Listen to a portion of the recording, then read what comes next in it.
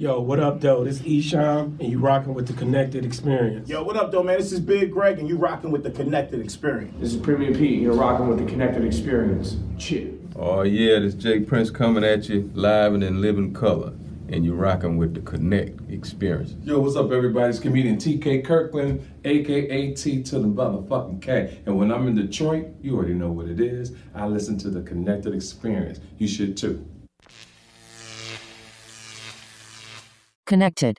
I'm SJ. I'm AJ. And we the Connected Experience. Hey, bro, what's the Connected Experience? It's a lifestyle, the lifestyle, our lifestyle. So we just take people that we find interesting or people that other people want to hear us have conversations with, and we connect them with the audience, and then we would like for them to connect us with their audience, because a lot of people, man, like when they check their interviews out and they play it back, they hit us like, oh man, that was great, a great interview. Or like my homeboy Rob Kidd, I got to shout out Rob Kidd. He been binge listening. Okay. You know what I'm saying? And when we be talking about bowling and stuff, he know we be talking about him. So shout out to Rob for listening. But he asked me stuff about it, like, well, how did y'all know so much about the person? And I say, well, we might listen to old interviews, or depending on who brung them to us, they'd be like, oh, well, he did this and did. We just do a lot of research on the people, and I think people really appreciate that when we sit down and talk to them like that. We really did research. Like if anybody ever catches us on camera or whatever when we doing it, it's a paper on the table or whatever that I really take this research shit serious. You got to put in the work. That's what it's about. You got to put in the work. And then I think people underestimate that, and that's like we said on a previous show. That's why we don't do call-ins. You know what I'm saying? A call-in can be on his 50th show today, and you just on this schedule. But when somebody got to come sit down with you and stand up with you for their time and look at you in your face and be like, "Damn, dog, how the fuck you know that?" Like that's my favorite thing when we hit a guest with some shit and they gotta, "Damn, dog, like you know that?" Like, first of all, my nigga, it's the internet and it's out there, but it was also in your bio. You feel what I'm saying? Right. So you got a word, bro? Yeah, I actually do got a word, and my word is integrity, and that's the quality of being honest and having strong moral principles, moral uprightness. You know what I'm saying? What's your word? My word is television, the transmission of programming in the form of still or moving images via radio waves, cable wire, satellite, or wireless network to a receiver or other screen. Why is that your word? Well, that's crazy because all of that go into television, it's just so you can see the picture, but it's much more that go into making that picture, bro. Right. You feel what I'm saying? That was fake deep. Yeah. No, that was real deep because when you come on, bro, listen, right? Our granddaddy, right? He rest in peace and shit, right? When he was a kid, there wasn't no television. And your child would never know not having a television or a computer. Or an iPad, right? Yeah. That's fucking phenomenal. I had to take the YouTube off my baby iPad, though, and put ABC mouse on. Yeah, we got that. Yeah, no free ads. You could have just said an educational app. Yeah, it's not an ad. This is what I'm using. I use that too. I use that too. And it's actually really good. You know what I'm saying? Fucking phenomenal. Because I'm on my path to homeschooling, and my baby about to start gymnastics. So I'm going to be that dad that, like, I told her, you make history. You're a helicopter dad, dog. I just want to let motherfuckers know. So the other day and shit, we standing in my driveway and shit, and the kids is running, and my 3-year-old got on sandals and shit. So, you know, his daughter want to run too and shit, and he like, man, they might fall. And I'm like, I know. You feel what I'm saying? He like, but I don't want them to. They're going to have to. Yeah, and they're going to have to get up. They're going to have to cry. That's what it is, my nigga. Bro, you should not be running in sandals. Yes, she's a pro. She already failed, got up, cried, put the shit on there to make it not bleed. I'm against running in sandals. I don't give a fuck that. Adults, hey, kids. When you left, man, my wife said, yeah, that nigga, man, he a helicopter dad. I said, yeah, man, that's all I got, bro. That's all I got. I'm just saying, she go fall, she go experience heartbreak, not at the hands of you. This is all shit that's gonna happen. But that you I don't want her to fall stop. And scrape her face on a thing when she's today. With you. Yeah. You don't want her to do that. If she with her mama, then you can fake be mad about it, like you wasn't watching her.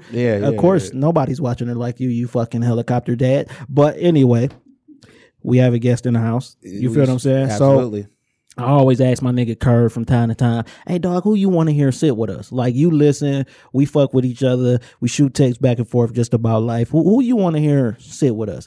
And he hit me with a list. Name at the top of the list was yours. He said, man, you gotta get with my nigga Barry, bro. And he was like on the Instagram, on the Twitter. He added us both on the Twitter.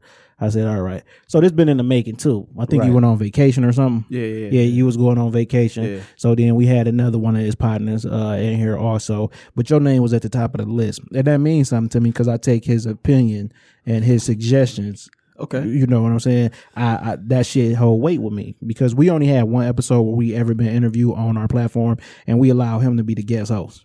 You feel what I'm saying? And we're gonna do a part 2 of that. And we allow him to be the guest host because the first podcast we ever recorded on in the city of Detroit was his when he had From Scratch. You feel what I'm saying? So we've been rocking ever since then. So you feel what I'm saying? We got Barry from the Uprising TV network. Go ahead and introduce yourself, brother. Like you said, Barry from the Uprising network. Man, I am the creator. I am the digital media creator of Detroit right now. I really appreciate just y'all having me on. Yeah. It means a lot to me for people to even ask me to be a part of their whole platform because like why it's just me. Everybody got a story to tell though, bro. Everybody you know, so and your story is very interesting. Okay. You know I got a lot of stories, man. Yeah. We got a lot of time. So let's get into, obviously you got to be East Side. You got wine on your hoodie. You know what I'm saying? Sure, so what part of the East Meringue Side? and Caju is where I grew up. Okay. Deep East. Yeah. Deep East. Listen, the East Side fuck with us heavy, man. Like Heavy. the East Side, We only probably had a couple West Siders, but them East Side motherfuckers and my Flint niggas, they come through this bitch. Yeah. So what was the experience like growing up on Meringue and Caju? Man, it's actually like if you drive through there now, just a little it's driving through there now is like the block is just it's like a Snaggletooth block. The house is missing, some of them burned down. But growing up, it was like very like lower middle class. Yeah. It didn't feel like poor. All the Right. grasses were cut. It was like families in every house, Right. kids all up and down the block. But now it's like a war zone. But growing up there, it was good. It wasn't really any violence going on. It wasn't any like, you know, shooting and shit going. Can I cuss on here? Yeah. Oh yeah, shooting going Fuck on. yeah, you can cuss. Going on in the neighborhood. It felt very safe. Yeah. Like it was a It was neighborhood a community. It felt like where a community. very What changed very, that? From your perspective. From my perspective, that's a great question because I left there when I was like maybe 20. I moved out of my parents' house. Yeah. And so I'm 33 now, so that's 13 years later. So it's just that's a great question. I don't know, but all Detroit neighborhoods in that area started to look like that. Yeah. To really answer that, I'm not sure. Yeah. I ask that because what people fail to realize is it's always been drugs in the community, Right. in the black communities. Right. And I think it always been drugs, but progressively over the years, the violence That has came along with the has drugs, gotten yeah. worse. You feel what I'm saying? It's like the violence. We're not even known for selling drugs no more. I'm from Inkster. We never been known for selling drugs. Mm-hmm. We've been known for violent crimes. And then a nigga might also sell some drugs. But the violence has got so ridiculous that how else would you have burned down houses? A nigga firebombed them, trying to get a nigga to run out to shoot him. Yeah. You feel what I'm saying? Yeah. How you take a block of Families. families and then end up like this? Right. It's the violence. The drugs play a part, but I think niggas think they got to be so violent to protect drugs, and it's not that, bro. Because you really make more money working together. Because at the end of the day, for the most part, if you sell drugs, you probably get your drugs from the same source. Yeah, they probably you feel what come I'm from the same saying? way. So if we all work together, we can really lock this neighborhood down. Now, growing up on the East Side, you actually only seen drugs, sports, and entertainment as a way out. So what were you seeing in the neighborhood that gave you those three options? Or was that a narrative that you feel like you were fed and you was just playing your role in that narrative? It was definitely a narrative I fed. A lot of my influences come from rap music. So Yeah. with that, you know, like Biggie said, you got to crack wicked jump shot, crack shot, you know that line. So it felt like it was if one. he said that on his first album, I don't know that line, but go ahead. I don't. You know what I'm saying? I've heard the line from other I've never people heard say it from that, but Biggie's yeah, mouth. I've heard Wait, it. hold on. Why? Because I never heard Ready to Die in its entirety in sync. Because at that time, I didn't listen to East Coast rap. Because of that, first of all, Ready to Die aged terribly. That shit aged terribly. But I will say the most improved artist in rap history from album 1 to album 2 is the Notorious B.I.G. Yeah, that was a because whole that different- second album smoked that first shit. You feel what I'm saying? But I just I never just heard listened to that yesterday, and I never aged heard great, it. yeah. I never went back. I didn't like how he was rapping. This has nothing to do with Tupac Shakur. Okay. I wasn't a fan of East Coast rap at the time. Okay. Right? I was a fan of Northern California rap. You know what I mean? Down South rap. And East Coast rap, I just didn't connect with it. So when I never heard it as an entirety. You know what I'm saying? And that's just the real. So And you said, but the rap music influenced you, had you the feeling like influence. that. Like when I became a teenager, when I was able to buy my own music, stuff like that, No Limit was like the epitome of what rap music was at the time. So you see P as the Ice Cream Man and Ghetto D and shit like that. It's like, okay, he was a basketball player. Yeah. He was into music. Yeah. And he was selling drugs to get, not necessarily No Limit popping, but Right. saying that was part of it. The content of the music was drug related. For sure. So I'm thinking that all three That's it. equate to, being rich or even being famous or success. So that's what it was. But, growing up, it was like basketball for the most part, because in the neighborhood, like I said, it was lower middle class. It wasn't any drug dealing going on, at least no visible drug dealing or violence. So we moved on to sports, and everybody was playing basketball growing up, like every single day. So as you can see, I'm only 5'4". I ain't really... It was over. It was over. Like once I hit puberty, I'm like, yo, I missed my growth spurt or some shit. Is like, what the fuck happened? Yeah. You know what I'm saying? So I got to move on to something else. Yeah. So then that's when I got into the rap shit. Yeah. Well, what ultimately led you to the rap? I'm laughing at you, but I'm laughing with you now. But you know what I'm saying? So somebody broke your heart. And you wrote a diss song. I had to write a diss song about her, man. Yeah, like Get into that, please. yeah, because it sounded funny when I read it. I was like, a diss song? Like, was it like a big heartbreak where people knew, or was it just like internal? Okay. All right. So this is what happened, man.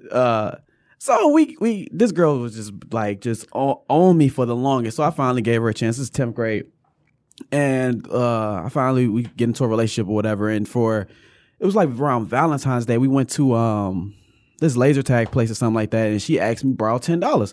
I ain't have $10 to give her. I was still on allowance at the time, and I'm like, $10 is really a lot for me. And then I'm like, you taking away from my rap music now. I can't buy whatever No Limit album coming out this week. Yeah. So she got mad. I didn't give her the money or whatever, and then she broke up with me 2 days later.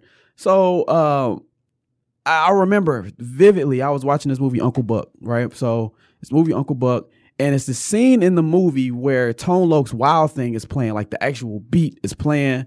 And all of a sudden I just started just rhyming to it out of just nowhere. It just felt like second nature. And next thing you know, I wrote this song about her. Did you let her hear it? No, she never heard it. I never talked to her again after that. Even though we was in the same class and shit, but I never talked to So her you after put this song together, you put it down on wax and all that? No, I was only like 14 at the time. No, it wasn't. I ain't record. I still, if I thought still hard know enough, it? I probably could remember it. Like if I thought hard enough. So what is she up to right now? She got like 4 kids. Okay. With like 3 different dads. Nigga, you dodged that bullet. Dodged that bullet. Yeah, dodged that bullet. Yeah. She left them niggas. They ain't give her the $10 ceiling. Yeah. You never know what she might be doing for the 40 though. The 40 ball. That's a thing. Yeah, that's a thing. It's a huge thing, and it's true. You feel what I'm saying? But that actually led you to actually really start recording. And over the years I was writing for sure, and my first recording experience was it was a booth at Fairlane. And I remember just walking by one day, just going to Foot Locker or something, and I see some niggas just in there, like a group of niggas just rapping in there at this booth in Fairlane Mall. And I'm like, you know what? I'm gonna go in there. And then next time I did like 3 songs in like an hour. Yeah. Because I had all these rhymes built up and just hit whatever beats he had on the computer, I just did that shit. And I still got the CD at home. Yeah. So you be listening to that shit? Nah.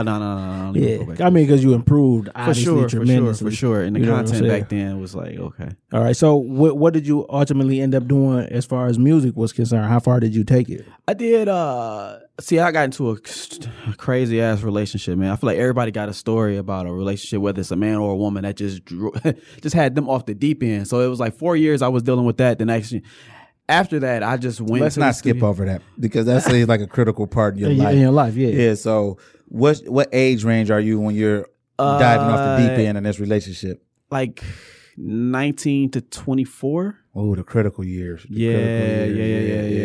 And how old was your mate at the time? Same age.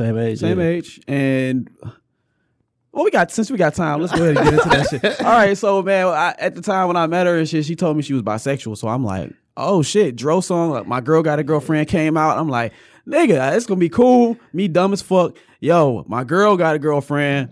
Next thing you know, that was one of the worst fucking decisions I ever made in my life.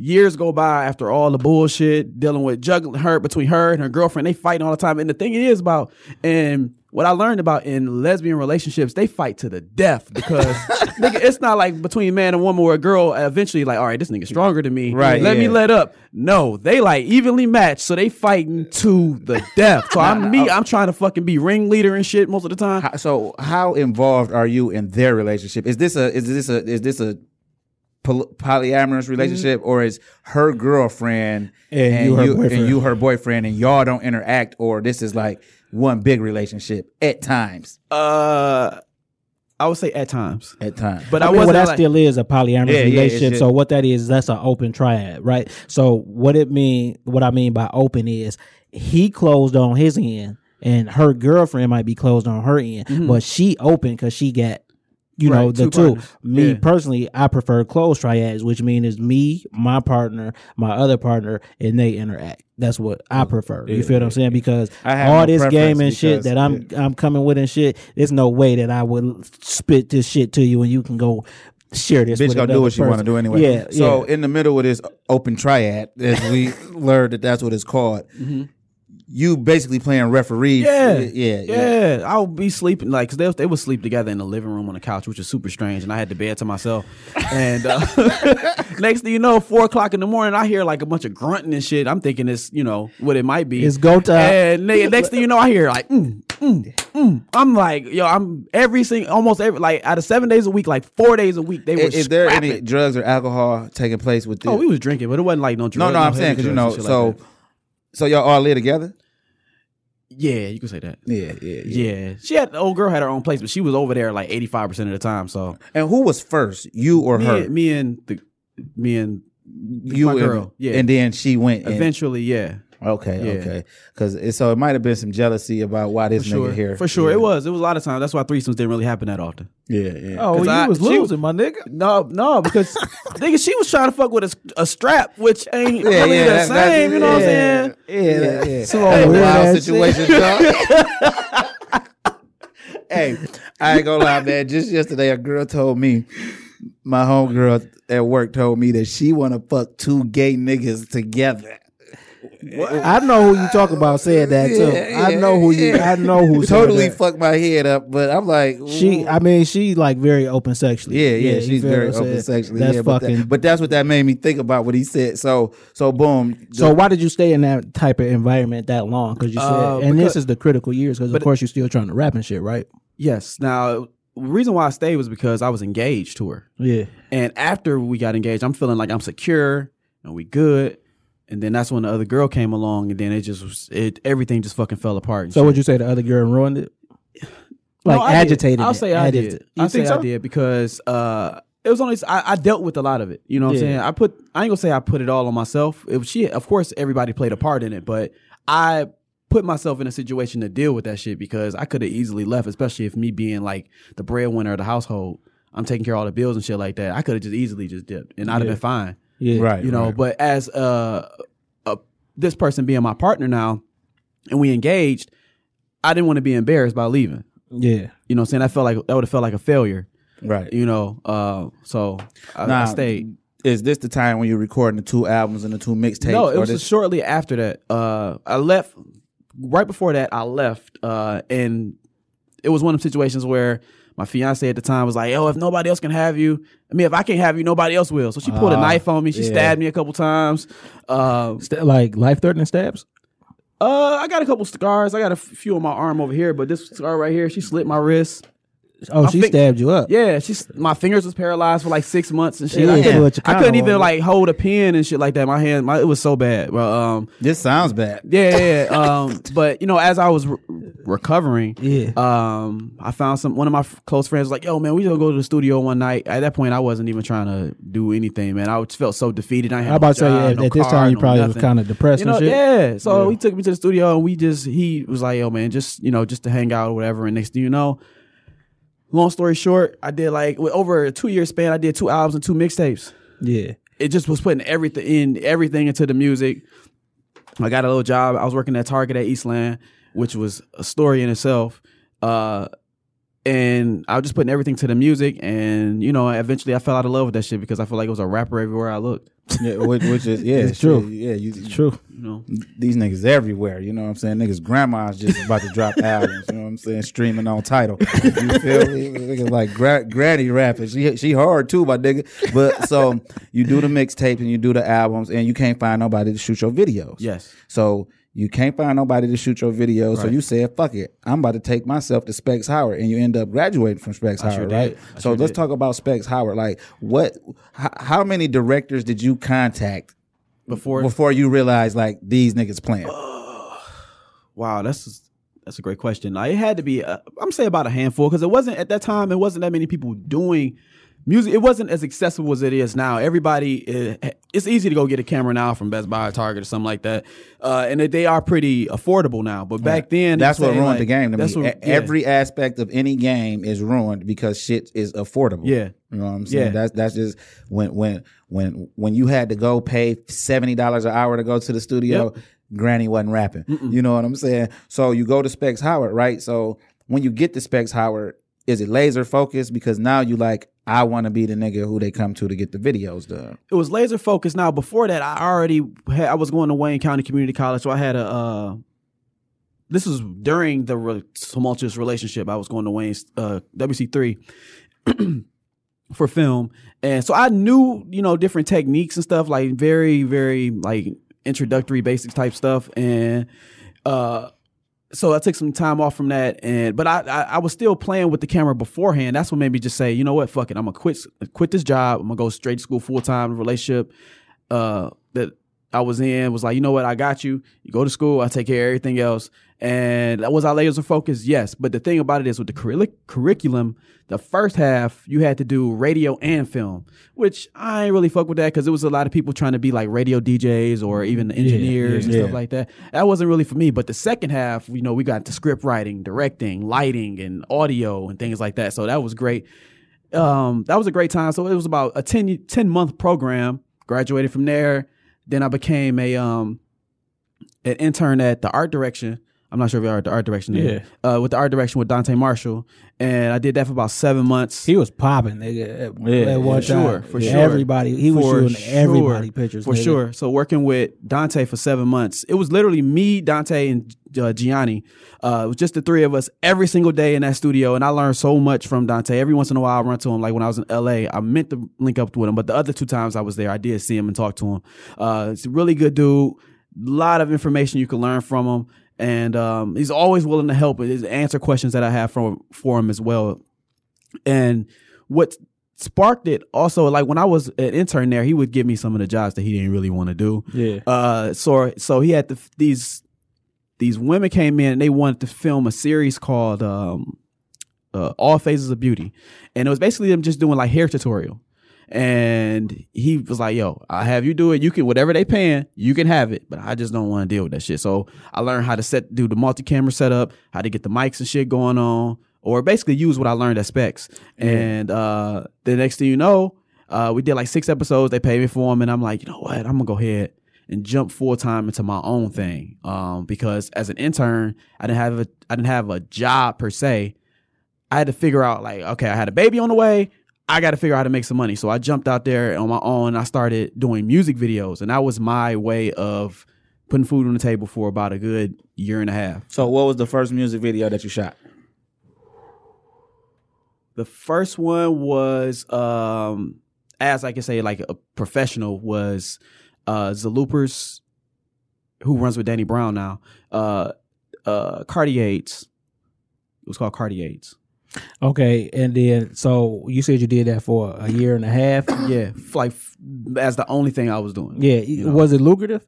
It was, because I was doing it every single day. Now I was probably probably wasn't charging as much as I probably should have been at the time, but it was literally like the people that was doing videos like consistently. It was me, it was Super Ray, and oh my god, I just drew a blank at another name. It was Dante was doing it as well. What was your video director name? Respect the Shooter. Okay, yeah. That's you? Yeah.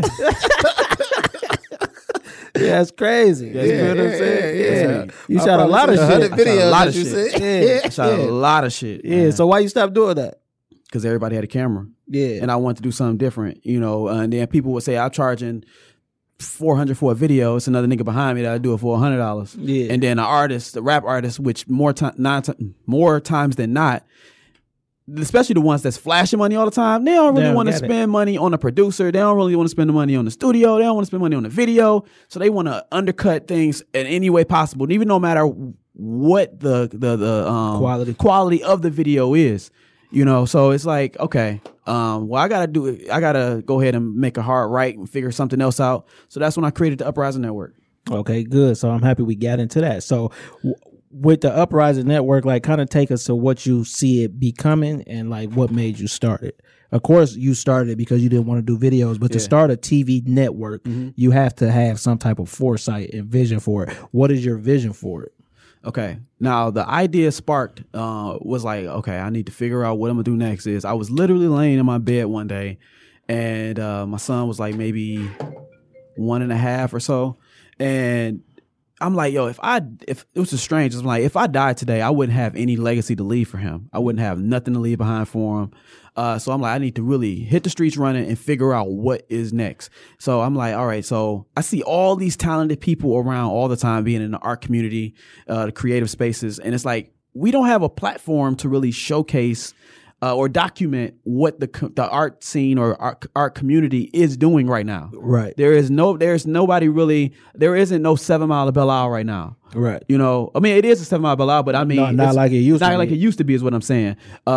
So if me having all these connections, whether it's all the rappers I dealt with or other people in other spaces creatively, it's like, who is going to document this stuff? So here I am. And what do I see it being is definitely, you don't see any, like, I know Turbulence is still around, but it's not, like you said, all them things aren't what they used to be per se, but I see that on a different scale of it being an actual network where different shows come on, you know, different ads and stuff, everything Detroit based for now. I know everything has definitely got to be globally. Like Jay-Z said, I know it's a bigger thing, issues in the world I know, but first I got to take care of the world I know. So if world I know now is Detroit. So I got to put everybody, or at least all the people that I see working hard in positions to showcase themselves or highlight themselves. And I see it definitely being a big TV network in the future. I wanted to get, you know, a space that people can work out of, a multimedia space. Yeah. Whether it be podcasting going on in there or other TV networks, but I don't see that there's no local TV station here that's producing shows, homegrown content. Right. I'm not really, and before I even said that, I really researched and looked like who is doing it, and it's not happening. It's not happening. So when you were shooting the videos, like, what was that video to be like, yo, I think this just put me on the map? Like, when you started getting calls from everybody, what video led to those calls from everybody? Wow. There's a few, I would say. Probably, for sure, one of them was Richie Marciano's D-Mix video. It had Boldy James, Rose Spit, Early Mac, and Scholar was on there as well. That was one. Nolan and Ninjas. What the fuck was that video? Not Fuck the Wag, but it was one of Nolan and Ninjas videos we shot at the old Packer plant, which is kind of blocked off now. You can't even get in there. Yeah. So when you seen people start undercutting you, not necessarily undercutting you, but just undercutting, like, how long did you stay in it after that? Because I mean, that was a big ass brand. Respect the Shooter. You feel what I'm saying? Right. I was like, how did you just walk away from that? Like, once you said I ain't doing it no more, you just, okay. What was the last video you shot?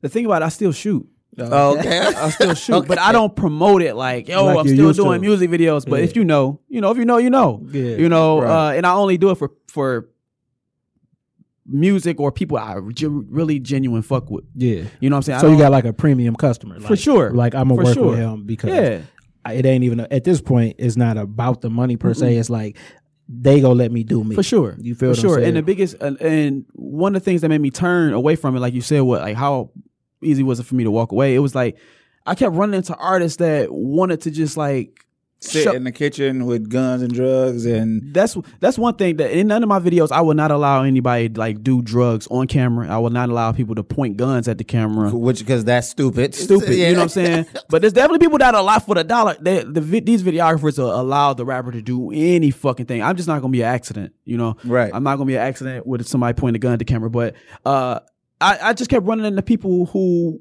only wanted to show they buffs and they belt and they shoes. Like I had an artist one time that got mad because I didn't get his shoes in the video, and it was like, bro, it's not even about your shoes. Like, bro, it's about I thought it was about the song, but I kept running into rappers who just wanted to only flex what they had on for other rappers. Not for the sake of the music, but just they just wanted to show. They wanted to be pretty you in know front of the other guys. They wanted to be pretty in front of the other guys. Yeah. There you go. They was dressing up, so they wanted a guy to be like, "Yo, son, you cute. Yeah. You looking cute in that video, man. I see your shoes." Yeah. and I just got fed up with it, and you know I got a real job, quote unquote real job. Yeah, you you went back to the rat race because this videography shit, this entertainment shit, this podcast shit, those are real jobs, and those actually harder because it ain't no paycheck coming for sure all the time. Like we almost 100 episodes in. I could tell you how much we like made. 106. Right, I could tell you how much we made. Nothing, because I could tell you how much we spent. But we do it for the love of the shit. You know what I'm saying? When we get somebody in here like you feel what I'm saying? Like when you said you was respect the shooter, you see I was like, oh nigga, that's you. You feel what I'm saying? So that means we've been watching your work, and when we get you in here, we don't even know it's you. But that's cool to find out on mic. Like damn, nigga, a lot of them views done came from me and me passing the shit around because we fuck with it. So that's what we do it for. You feel what I'm saying? And then it's like, when you got to get back in the rat race, nigga, that shit hurt. For sure. For sure. What I'm saying? That shit hurt, bro. Listen, I'm going to tell you this story, bro. I was working at Amazon and shit, right? You feel what I'm saying? So I'm driving the thing and shit. My brother hit me. He say, dog, we got like a big ass guest coming. Like, I'm like, what? These motherfuckers don't even understand what I'm going through. Like, nigga, I left, nigga. I parked that shit. I left because you don't even understand the news I just got. You feel what I'm saying? I got one of the most respected businessmen, black gangsters coming to sit down with me to talk. And all you worried about is if I'm going to get the dog food that's way at the top. I got to go, bro. I can't be here. You feel what I'm saying? That rat race will kill you, dog, mentally, but you just got to stay strong. But this is a different form of the rat race to me because, like, even with podcasting, all right, like, it's to me, podcasting should be about content. Right. And it should be about content. And then you hear about people coming from other, like every podcaster that's really big within podcasting was big in something else first. It's not been too many podcasters that come out, people really don't know them and they take off. Not that I've seen, because even the people that I listen to, they come from you feel me? But like with my brother and I, you know what I'm saying? Like, we could put our catalog up against anybody catalog who you would see on that level of podcasting, and that proves that it's about the content. You know what I'm saying? Like, it's like, so I just posted something the other day, like content over numbers. You feel what I'm saying? Because say if we was a show and we only averaged 100 listens, those 100 listens are all 100 people that can push the culture forward, push the heritage forward because of the other people who we get in contact with from them 100 listens. So sometimes people will go to something and say, well, how many views it got? Like, okay, so you're a video director. You know what I'm saying? Somebody be like, well, if I put it on your page, how many views did I get? And you could answer that with like, do it matter the views or who's viewing it? Because that's a big difference. Like a million views from nobody that's gonna push with your project forward. Envelope, that's different than if you got 100 views and just say Puff was one of the views and he changed all of that because he didn't care about the numbers. I think when people started focusing on the numbers, when the casual listener, when the casual listener started talking about first week sales, I knew it was over. You know what I'm saying? Because I don't remember ever caring about who sold what, how many people watched it. Like, it's content over numbers. Like, so that makes sense when you say you were shooting the videos and people undercutting you, and you like, bro, like the content should be worth more to you. Like, yeah, you go get $100 video if you pay $100, or you go get free. way too much. Free costs too much. You know what I'm saying? And I seen that, like, because I subscribe to the video directors channels. I don't subscribe to the artist channels because the video director goes shoot me 1,000 different artists, and then I'm gonna get to pick the artists I like. And that's why I like video directing. That's a good thought. Like, I feel that a lot more now that I'm seeing like videos. Like, when you were directing, were you storyboarding and stuff like that? Yes, and that was also another reason why I stopped. Now, it was only a small few. So you could say out of 100 artists I work with, you could say maybe 10 of them would really like trust me with a vision. Right. You know, other than that, everybody was like, no, bro, we gonna do this. We gonna go to this location. I'm gonna ride in this car. You know, I'm gonna do it here in front of this abandoned house. Like, bro, okay, so what does this house mean to you? Exactly. That makes sense. Like, you know, so when we used to, our last full-length album was called Made in the 80s, right? Mm-hmm. We grew up on William Street, right? And when we took a picture on the porch of the house that we grew up across the street from, we did that because we grew up right here. We seen when we first moved on this block, this was one of the best houses on the block. Then that shit just, I don't know, did that house catch on fire? No, the lady died. The old lady died. Left it to the son or nephew. It just went down. And that's how we felt like the music game happened to us. The neighborhood was happening to us. But now that house is back, one of the better houses on the block. So that transformation is why we took the picture in front of that house. There we go. That makes sense. That makes sense. You feel what I'm saying? But niggas who you shooting for or doing work for, they don't understand that type of shit. I know you was going through hell when you told niggas they couldn't point the gun at the camera. Oh man, like plenty of times I'm like, all right, well, I guess this ain't with the be. It's sometimes I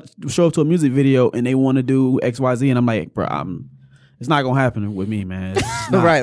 It's not gonna happen because your name is on it. Our name is on it, man. Like, I can't put. One of my taglines for the Uprising Network is create responsibly. Yeah. So when you're creating content, I create content that I mean, of course, there are some things that are only for a specific demographic, but I try to create things that all age groups can watch and enjoy. So in creating responsibly, you never know who's gonna watch this, and I'm not having kids or especially kids that's influenced by rap music like I was by No Limit to be into drug and pill popping and guns at the camera and shit like that. That make a lot of sense. Create responsibly and shit, and I don't think enough people do that. Right. I think when people thinking of these songs and shit, they not looking at the outcome it's gonna have on the community and shit like that. You know what I'm saying? So that's why when somebody from the 90s and shit perpetuated drug dealing, they karma is their son or daughter being a drug addict. Because whoever's selling those drugs probably listened to you, right, or they dad listened to you when they was in the car, right, and because of your music, that seed was planted in their head. Now they just happen to have the drugs that your seed uses.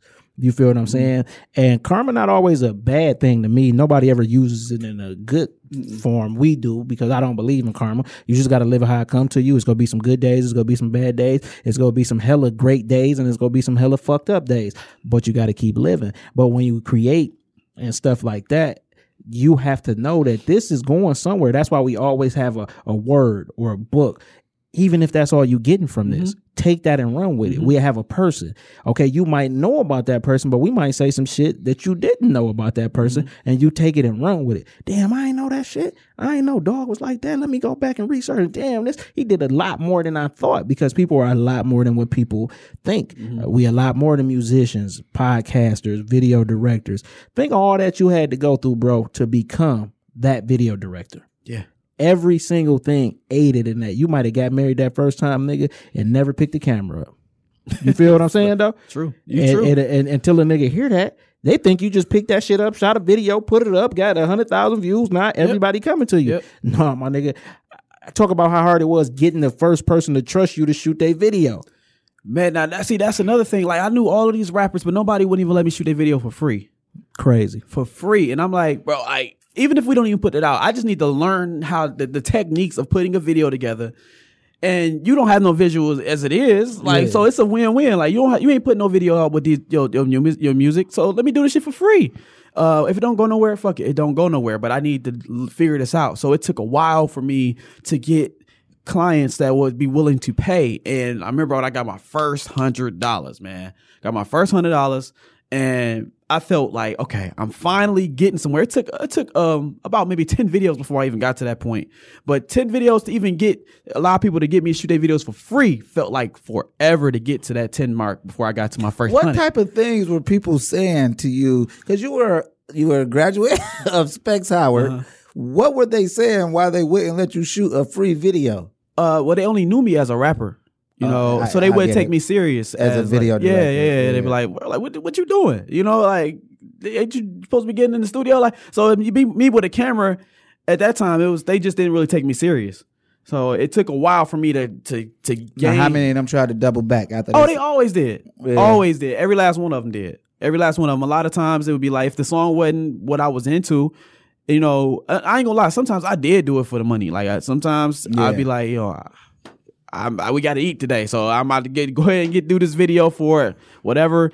You know, I'm going to this strip club, and I hated doing them strip club music videos. But going to the strip club to edit some content for somebody else, or because there's been a few times where these I don't want to say promoters of the strip club or whatever, management of the strip club, whatever, they'll film a bunch of content and give it to me to chop it up for them. And a lot of times it'd be like, bro, this just feels disgusting to me, man. Like, I fell out of love with it. That's the short, long answer. I fell out of love with it. No, I definitely understand. I can understand. Yeah. I don't love rap no more. Yeah. Because we was rappers at one point. I mean, the name of our group is identical. Because so a lot of people know us from that. I'm hip. And then a lot of people know us from the collegeofhiphop.org because we started the app and the website. Like, I'm never subscribed to that. You just got to do one thing forever. Like at some point, people gonna know us from podcasting, but by the time they catch on we on to the next. You know what I'm saying? Because that's the only way creatives really actually create. You know what I'm saying? In my head, like you gotta keep going and for sure.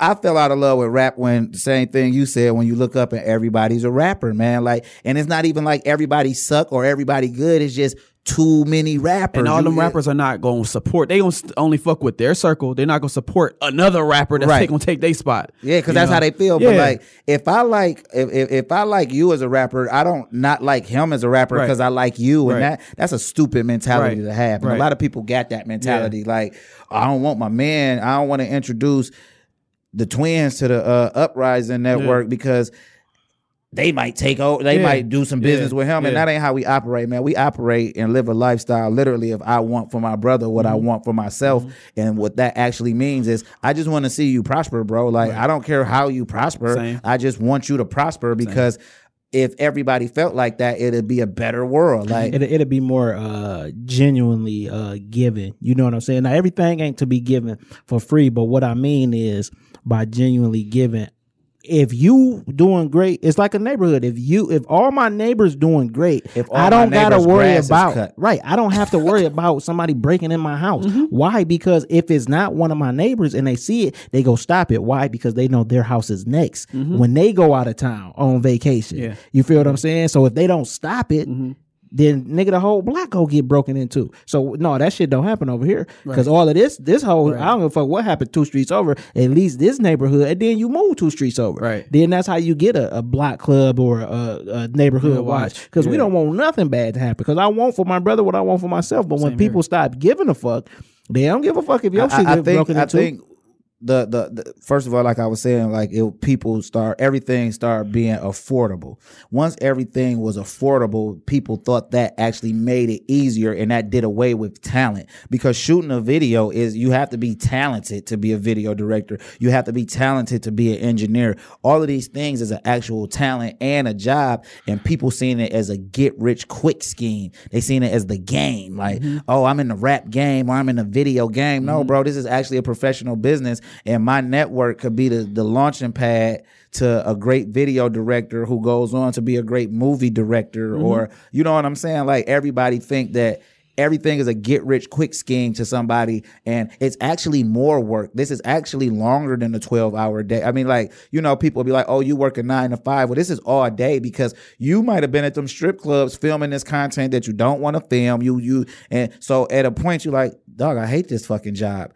I wish I was back at Target. Yeah. Like you know what I'm saying? Like, I wish I was back at Target, because it's been time rapping when I'm like, yo, dog, this shit for the birds. Like everybody is in it for personal gain.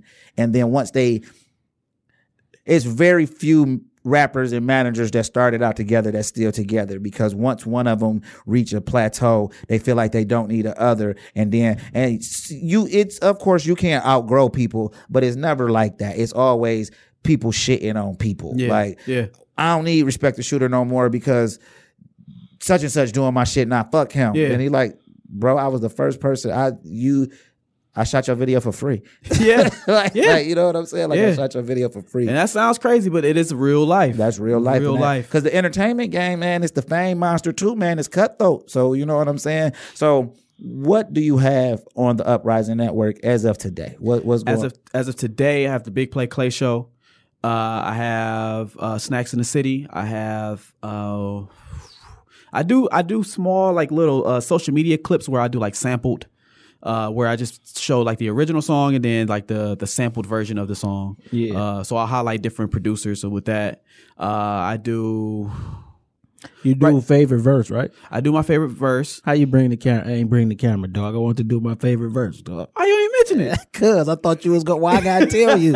You feel what I'm saying? Why I gotta tell you? I want to do. What's my your favorite verse? What my is your favorite verse? verse is my favorite verse that's unrelated to us. Okay, because that make a difference. Because you feel what I'm saying? Because everybody got their own favorite verse, but my favorite verse that's unrelated to us is Mac Moore, Immaculate, super fresh, dressed in Armani, eating calamari, remote controller hoe, old school like Atari. I fuck with money hungry bitches, keep them well trained, taught them 535 ways to break a leg. With soldiers like Saddam Hussein, that's quick to bust a Glock on a sucker like I sell a bitch a dream. Fight night, I'm flossing, drinking heat with 3 chassis standing by my side like the Supreme.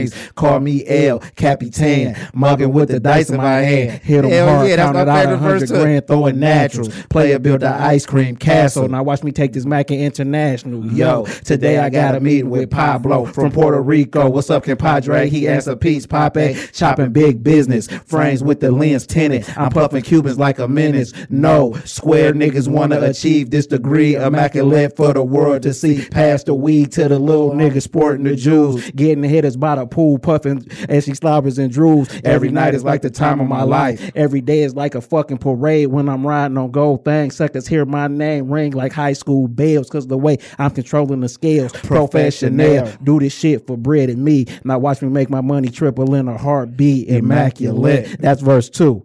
So if you go back and listen to that song, that's the second verse. You feel what I'm saying? That's my favorite song, Immaculate. Yeah, I put you up on it. Say I didn't. No, you didn't. Cuz put me up on it. I put that nigga up on that shit. Y'all niggas thought Mac Moore was done, man. I put y'all niggas up on that. We did. But Mac Moore, that's my nigga though. I fuck with Mac Moore. And he got some roots in the D. His grandparents from Detroit. Okay. You feel what I'm saying? You know who Mac Moore is. That name is familiar. I don't. He used to have a song, music. My Opinion. My name is Mac Moore, man, and this is my opinion. But he from Northern California. I told you I was going off Northern California. Right. You feel me? And that is my favorite verse. But what gravitated you to that area though? Because man, I mean LA was cool. You feel what I'm saying? But like it was such a big difference between Northern California and LA. I just was like, something Bay. about these. Well, I'm saying Northern California because Sacramento not in the Bay. You feel what I'm saying? And Brother Lynch, I fucked with Brother Lynch heavy. Mr. Doctor, Sebo, 40, T Nutty, shit, was Lurch, Big Lurch, all of them niggas. It just was like, damn, this is like, I felt like it was untapped. Okay, you feel what I'm saying? So that's why I gravitated toward that. Was Too Short. You feel what I'm saying? My mama put me on Too Short. You feel me? Oh, for sure. Yeah. So all of that shit. I mean, The Mac was my favorite movie until I could remember. Okay. You feel what I'm saying? So all of that came with my it. favorite movie. You know what I'm saying? Yeah. So before we get up out of here, man, tell people how they can get in contact with you. And what if somebody had content that they wanted to submit to the network? The thing about it is, I'm willing to work with anybody. Yeah. I don't make a dime from this. I don't make a dime. I'm willing to say about a good 10,000 plus into the network as far as just creating content. I'm willing to work with anybody. So if you could reach out to the Uprising.tv or the Uprising, just Google the Uprising Network, follow the Uprising.tv on YouTube. Is that the only thing it's on? It's only on YouTube? It's on yes. Okay. Now I've tried different avenues. I had an app. I had an actual direct website. But it seems like it's easier just to get people to click one link and it goes directly somewhere. Right. So I had to figure that out. I'm going into year 4 of the Uprising Network now, so I had to figure that out. So, but yeah, I'm willing to work with anybody. If you have an idea, I don't like to have too much of the same thing on there. Yeah. But if you have an idea that you're passionate about, I'm willing to work with pretty much anyone. Yeah. You know? Yeah. So y'all make sure y'all get at them. What's your Twitter and stuff? Because you big on Twitter. You niggas gonna make me jump on and shit, but if I get on Twitter, I'm gonna have to get off Instagram because I ain't. It's worth it. It's worth it. That's what all I'm I'm saying. hearing. All the content come from Twitter to Instagram. Yeah. And it's a delay. So if you see some funny shit on Instagram, It's was already on been Twitter on Twitter. for Right, probably 'cause for Twitter a is week. actually the only thing that's literally real time still, right? Yeah. Okay, so Yeah. I might enjoy that more. Yeah. And yeah, I might jump on it. I gotta think about it, man, because I'm really trying to Decompress. you know what I'm saying, unlearn. Twitter, I'm Reason313 on Twitter. Okay. I talk shit on there. I've been trying to curb it a little bit because these times we in, it's too touchy, man. I'm going for a fledge, my nigga, because if you like me and I can say something to make you unlike everything I've ever done in my life, then you don't like me, Facts. dog. That is you facts. feel what I'm saying? That is facts. Because I just feel like, my nigga, like, for the most part, Twitter is jokes.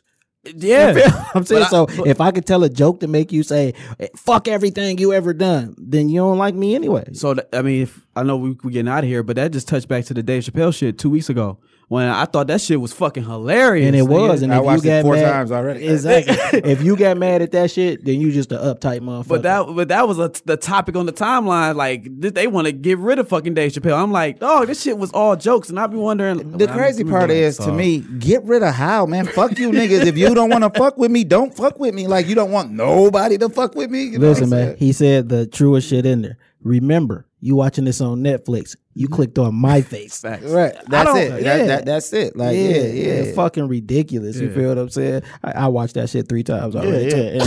Oh, but I actually heard this Hip Hop Evolution 3 on Netflix, and they do a big story about Detroit on that motherfucker. You seen it? Anybody seen that? No, I was actually about to click that. I heard they do a. Well, we go check it out, nigga. Yeah, we go check it out. We go critique that. I'm having So, my niggas check that out. Critique it. Yeah, I mean, everybody's a critic, my nigga. This the shit we talk about.